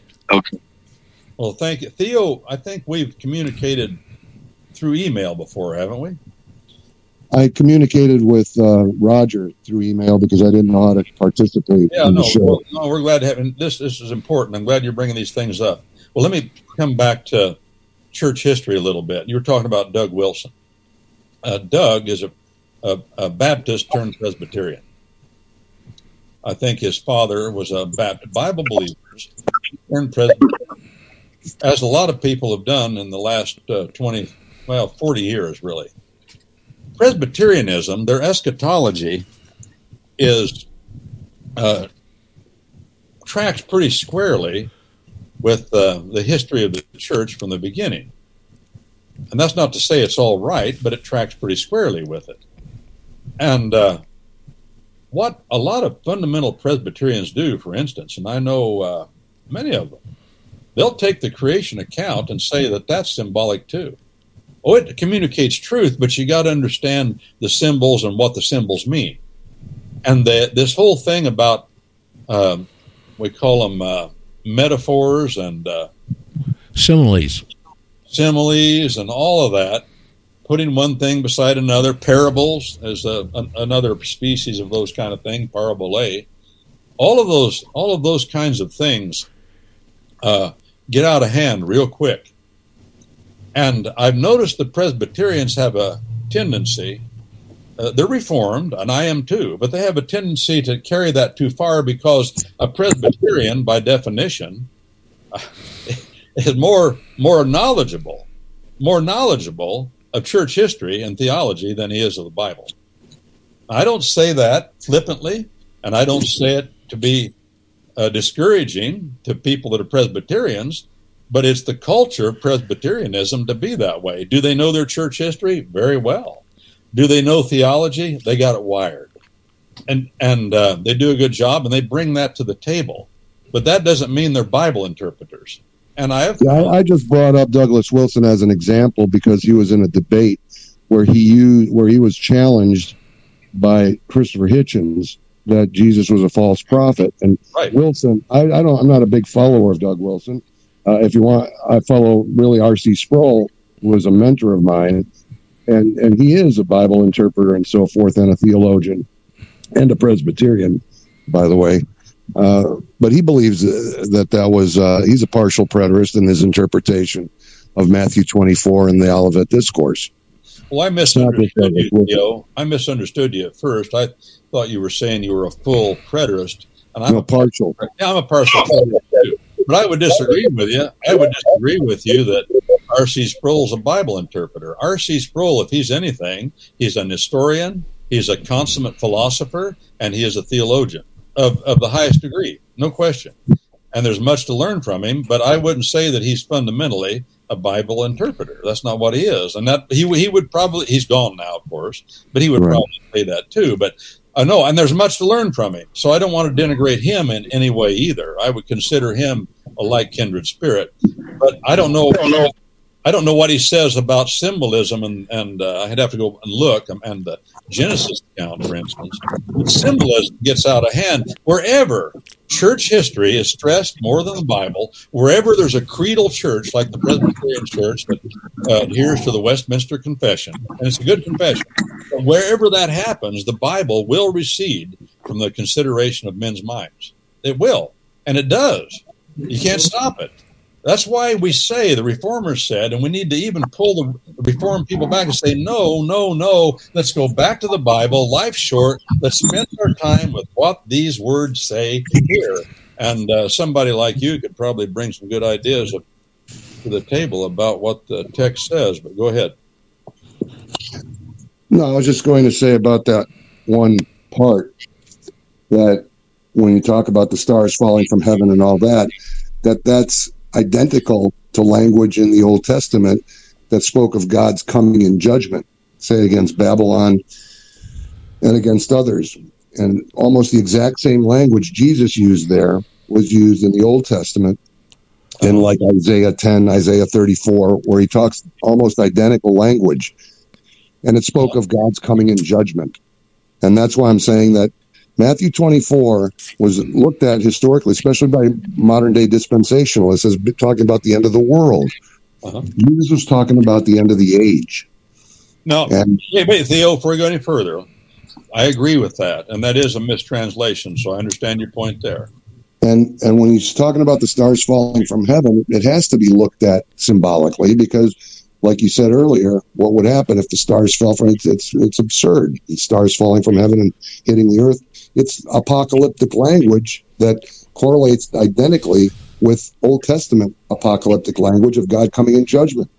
Jesus came. He came in judgment in 70 AD. That's what that language indicated. Well, I'm less prone to gravitate to symbolism. In that case, as we said before, if it isn't stars falling from heaven, it's something much worse. Or it could be symbolic. Go ahead. Or it could be symbolic, and he was identifying people pointing them back to Old Testament language that indicated judgment comings. Well, if he's pointing to Old Testament language, to repeat my principle of hermeneutics, symbolic speech in all languages among all men is used to bespeak something greater than the symbol, more intense than the symbol. If it's not stars falling from heaven, it's something much more intense, and we can't even imagine. That was my point. So however you take it, and I'm not telling somebody how to take some of this stuff, because some of it I've read a lot about a lot of symbols in different places, and there are places where it's obvious that nobody knows what the symbol represents. But we can know this. There are things we can know. Whatever it represents, it's much more intense than the symbol himself. Don't act like, oh, we don't know. No, folks, you know. You see a symbol that's intense, like fire and brimstone, stars falling from heaven, you know that it's something that refers to something, in that case, worse, more destructive than the symbol itself. Brent, could I say something about symbols and symbolism? This came from the late Jordan Maxwell, I believe is where I got it. And he said the reason that our enemies use symbols is to convey that to generations where words can have their meanings changed. Well, it happens that way, that's for sure, unfortunately. Yeah, that's true. But think about this. All of speech, all of language is a symbol. Every detail of it is a symbol. Every word is a symbol. Every letter of the Greek tongue, every letter of the Hebrew tongue is a symbol. More pronounced in the Greek, it's pictographic, to be blunt. Everything about the way we speak and what we say is symbolic. For example, you go to the Hebrew tongue, you can go look it up on the internet. It might be fun. Every letter, all 22 letters of the Hebrew alphabet are symbols of concrete things in life. Alpha is the ox. Beth means house, and the word Beth means house. That's the name of the letter. Alpha, or Aleph, not Greek, Alpha. Aleph, Beth, and then Lamed in the Hebrew tongue means a goad, an ox goad. Gimel means camel. There's a big one. Look at a gimel. It looks like a camel. They're pictures made to look like something in nature, something concrete. And everything we cannot communicate. It is impossible to use words to communicate without referring to a symbol just to say what you want to say. When I say Beth, I'm referring to a symbol. When I say Lamed, when I say wow, or vav, as some traditions say, that means hook. Well, that's the word and. It's the conjunctive in the Hebrew tongue. We talk about something that hooks things together. So it's impossible not to use symbols. And so to say, well, this is apocalyptic literature, it's symbolic. Well, what in the Bible is not symbolic? Not only are the parables, the similes, the metaphors, and the allegories all symbolic, but then every word, every phrase, every letter, every jot, as Jesus Christ said, and every tittle is symbolic. I can't tell you something unless I refer to something you're already familiar with. It's not possible. When I say and in Hebrew, the Hebrew would say hook, hook. Well, that's something they're familiar with. Oh, you're hooking these words together. You're hooking these phrases together. We get it now. Jesus Christ said the kingdom of heaven is like a man that bought a field. You know what a field is, don't you? Yeah. Okay, well, I'm using the field to show you what the kingdom of heaven is like. You go from the known. You can't learn any other way. You go from the known to the unknown. It is impossible to go from the unknown to the known. True. So you go from the known to the symbol. You start with the symbol sometimes, but you always end up with going from the known to the unknown. It has to come down to that. And when you see the symbols of language, of words, of letters, we're going from something we know to a concept we don't know yet. Well, I've done a lot of talking, Roger, and I've burnt out, and so if other... Oh, by the way, Theo, are you still there? Yes. Theo, did you go to school down there? Was R.C. one of your teachers? Not personally. I've met him a few times, but I wasn't one of his students. I follow him. I listen to all his sermons and over his website, and I've listened. I've gone to all his conferences throughout the early 2000s at Ligonier. Well, I first met him, saw him, and knew of him in 1982 at the Inerrancy Conference in San Diego, California Convention Center downtown. And he was a giant in that movement, in the inerrancy. Oh, yeah. And a very young man at that time. Amazing. Yeah. So, I followed him a long time, too. And, no, he's a man that was, he's gone now, of course, recently. But he was a valuable gift to God's people, no question. Yes, he was. Yeah. And I'm glad that you brought him up, and he's worth listening to. I should tell other people that. I've listened to a lot of men. I learned from a lot of men, and he's one of them. But when I was on the radio back in Terre Haute, I persuaded the station there to put him on every day. And I had called down and had them send tapes at that time up. But the dispensationalists, some of them supported the station, were incensed about it. Yeah. And they said, I remember, this is what one of my friends said, that man is a partial preterist. That was his objection. And, I didn't say, well, I am too, but all of these, what's that, Theo? Go ahead. No, I was just laughing. I know that it's a position that a lot of people don't understand, and they demonize it because they don't really hear it, especially in this culture where everybody's been under the influence of Hal Lindsey's The Late Great Planet Earth and the Left Behind series. Yeah. And that all comes from that fellow I'd mentioned in the beginning. I believe he was an Irishman. He lived in Ireland. He wasn't American, and his name was Darby. Yep. Right. And dispensationalism. Yes, and that started the dispensational movement. Well, Roger, anyway, back to you. Well, I'm going to tell you what added to the dispensational movement was the Rothschilds starting Reform Judaism in 1837 and seeing that they could use this to their advantage. That's true. Oh, yeah, the dispensational movement in America is what has money-bagged the state of Israel. It also neutered the majority of the pastors. Can you stand to hear a woman's voice? Yeah, Murr, come on, give us a woman's point of view. I've been sounding like Brent Johnson here. Murr's going to give us the woman's point of view.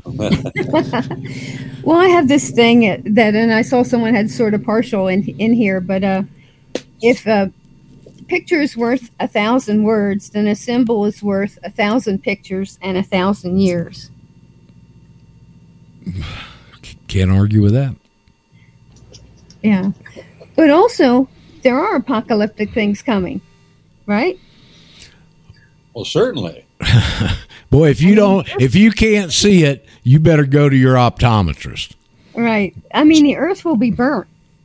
It will be burnt. So it may not be by falling stars, but it will be, the very elements will burn. So, but also in the Bible too, like Luke 3, where people like to, especially Christian identity, I think, like to use Joseph's lineage to prove Christ's lineage. And that's his earthly father and not his actual father. But it goes back, 70 generations or something? But it always says son of. And also in the Old Testament, they'll say begat. So it's not always generation as a time. Well, I had lunch with a couple of guys here yesterday, and one of them's a new guy. And I just found out recently he's a Mormon, and he converted to Mormonism, I don't know, 15 years ago. And I brought up that very point of the begats, what into Genesis and the next book, Deuteronomy or Numbers, Brent, the begat, pages and pages and pages. So-and-so begat, so-and-so begat, so-and-so begat, so-and-so. And those are all males. How can the Jews be the people of the book when you're only a Jew if your mother was a Jew? Right, and Jew is kind of written in, but like, for instance, the discussion of land of Nod, and they'll say, oh, well, Cain went to the land of Nod. Well, where were those people? Well, you have to remember, Adam was like 600 years old at that time, and he lived to be 900 years old, generating children. And all the children generating more children. So they obviously didn't get the jab. Oh, and about Darby, there's a castle involved where apparently they cast spells.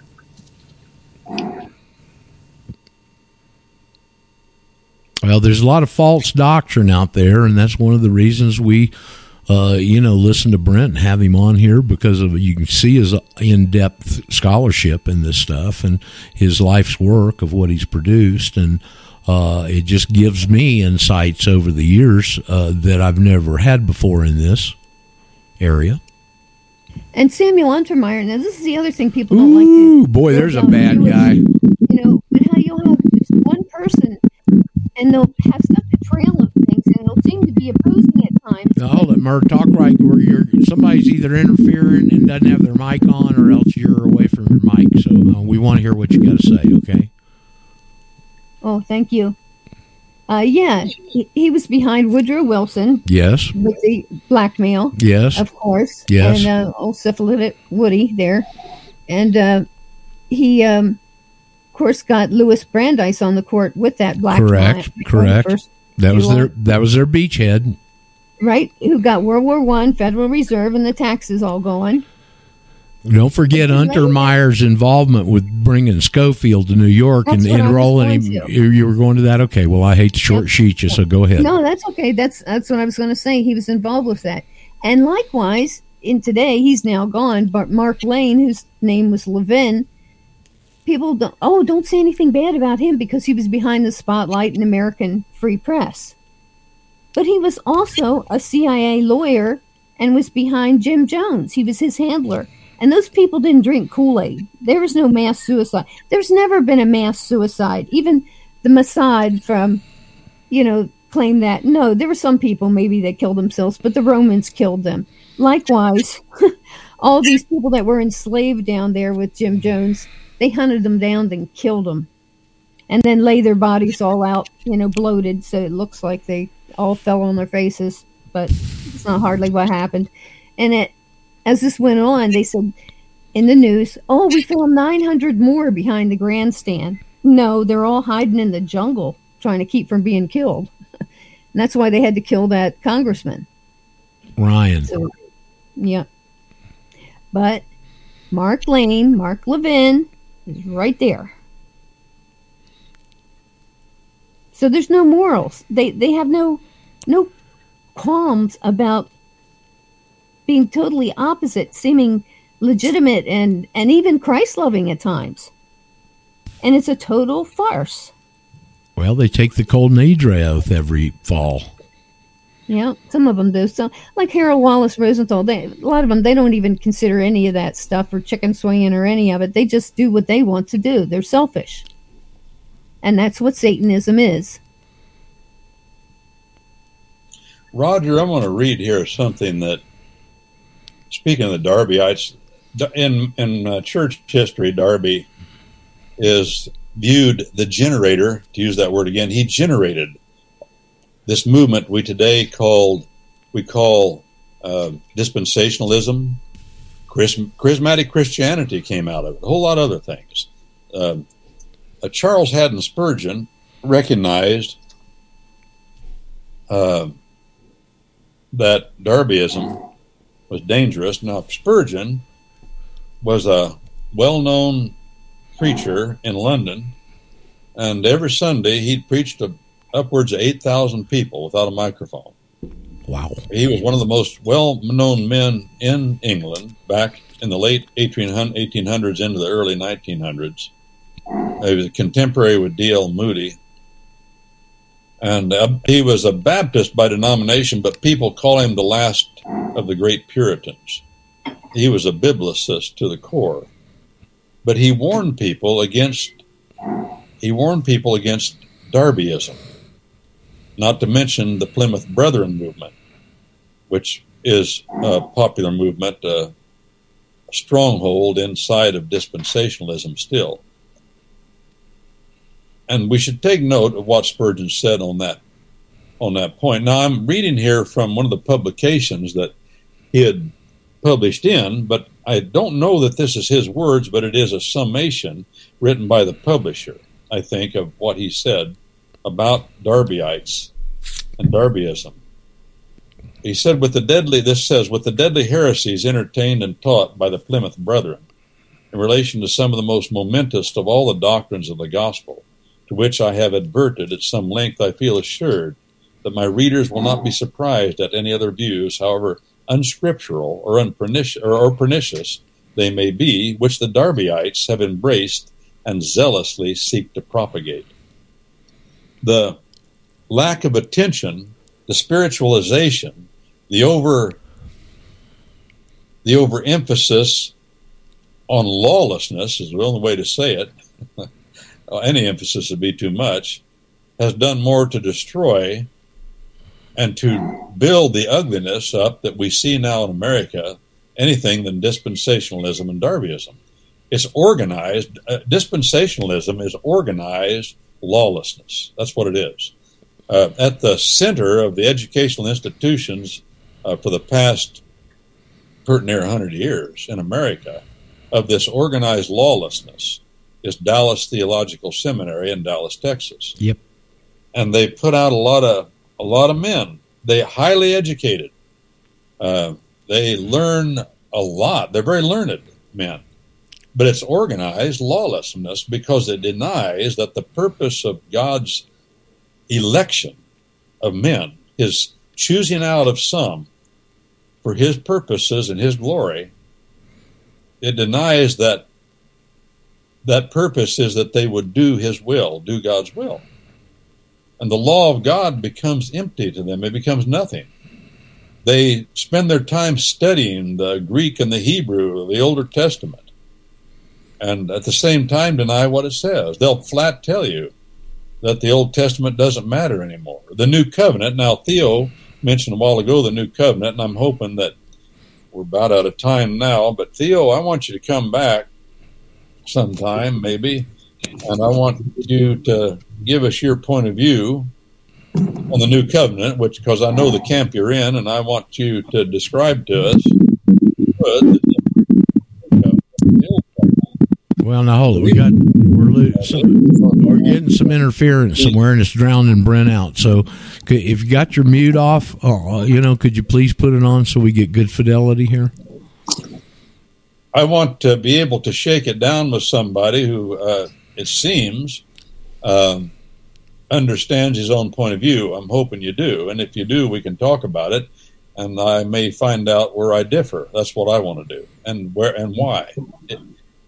So we can do that later. Roger, I'm going to quit talking. Everybody here has been nice and kind and patient to listen to me talk most of the time today.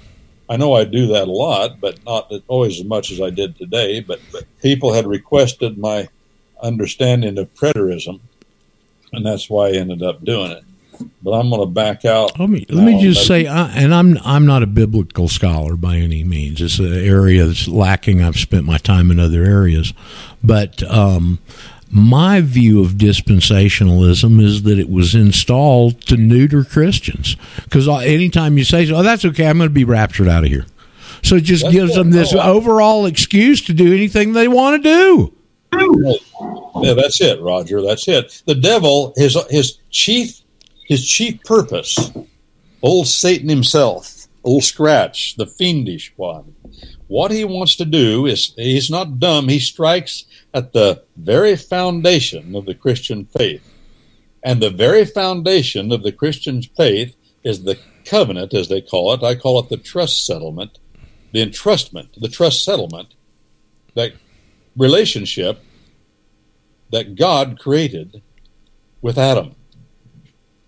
And that is repeated and expanded in our understanding throughout the Bible. We call it the covenant of Adam, the covenant with Abraham, Isaac, and Jacob, the covenant repeated to David, the covenant of Jesus Christ.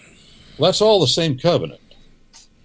But it has different aspects, and it has a fulfillment that comes in our time. But the covenant has never changed, fundamentally. He strikes at that covenant. That's why he's striking at manhood. That's why sodomy is something that our culture now in America says you can't speak against. You'll be castigated if you do. Lesbianism and sodomy. Because it strikes the heart of the covenant to strike at manhood, because God made his covenant with Adam. And the female of the species participates in that same trust settlement through her husband or through her father. If she has neither, if she's husbandless and fatherless, God says she participates in that special category. She's set aside as special, and she participates under his special protection, and we are to observe that. The woman is taken care of in all of this covenant relationship. But if she's married, she participates through her husband or her father. That's what the Bible says. That's why the onslaught is so great against the distinction between the sexes. The evil one does not want us to make distinction between the sexes. The uniformity of that tends to destroy that covenant that God made with Adam. And that covenant, that trust settlement then, stretches to Jesus Christ came to do, the Bible says, what the first Adam, the Mac Adam, came to do what the first Adam failed to do. I want to say, for one, I've really enjoyed this, and that you have a request for Genesis 6 next. Okay, but I got a question on the 14th Amendment before that. We might have to do that next week. Go ahead, Paul. We got that noise again. Somebody please hit your mute. It's destroying everything. Okay. All right. Well, hey, it looks like it disappeared. Yep. Okay, now, we always pick on all persons born or naturalized in the United States and subject to the jurisdiction thereof. Okay, we all always... Well, we don't pick on it, we analyze it. Okay, well, we point that out. Well, I would submit that there's an addition to that. Because the next phrase says, no state shall make or enforce any law which shall abridge the privileges or immunities of citizens of the United States. That's called the Privileges and Immunities Clause. There have been several important court cases on that. Okay. And let me point you to, wait a minute, before you go any further, let me point you to where that's codified too, Paul and audience. And that's in Title 42, Section 1983 and 1986, I believe. And it says right there, the citizen of the United States shall be entitled to all the privileges and immunities of the white citizens. That's in the United States Code. Okay. Now it continues to say, nor shall any state deprive any person of life, liberty, or property without due process of law. And it continues, nor deny to any person within its jurisdiction the equal protection of the laws. But do you know what that doesn't say? Go ahead. Lawful by omission. What that doesn't say is the states can't enforce any law which shall abridge the privileges or immunities. As long as they're federal citizens. That's why you had that case out in Colorado where the baker refused the sodomite couple to bake a cake for him, and they ruled against him. Right. But that doesn't say that the federal government cannot do all of those things to you. The federal government can do anything they want because you're an object of their property rights. So it's the federal government telling the states that the states must protect the citizens of the United States. Well, that's what they're asking you when they say you're a resident, okay?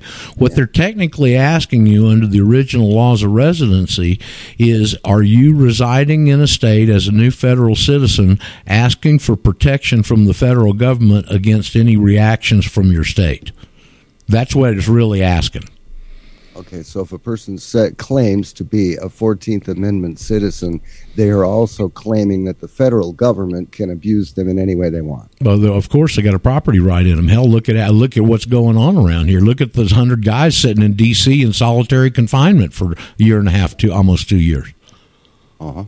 And see, my question is this. What if one of those 100-plus people would have had an affidavit in and would have been a national and not a citizen of the United States? Would they still be in jail?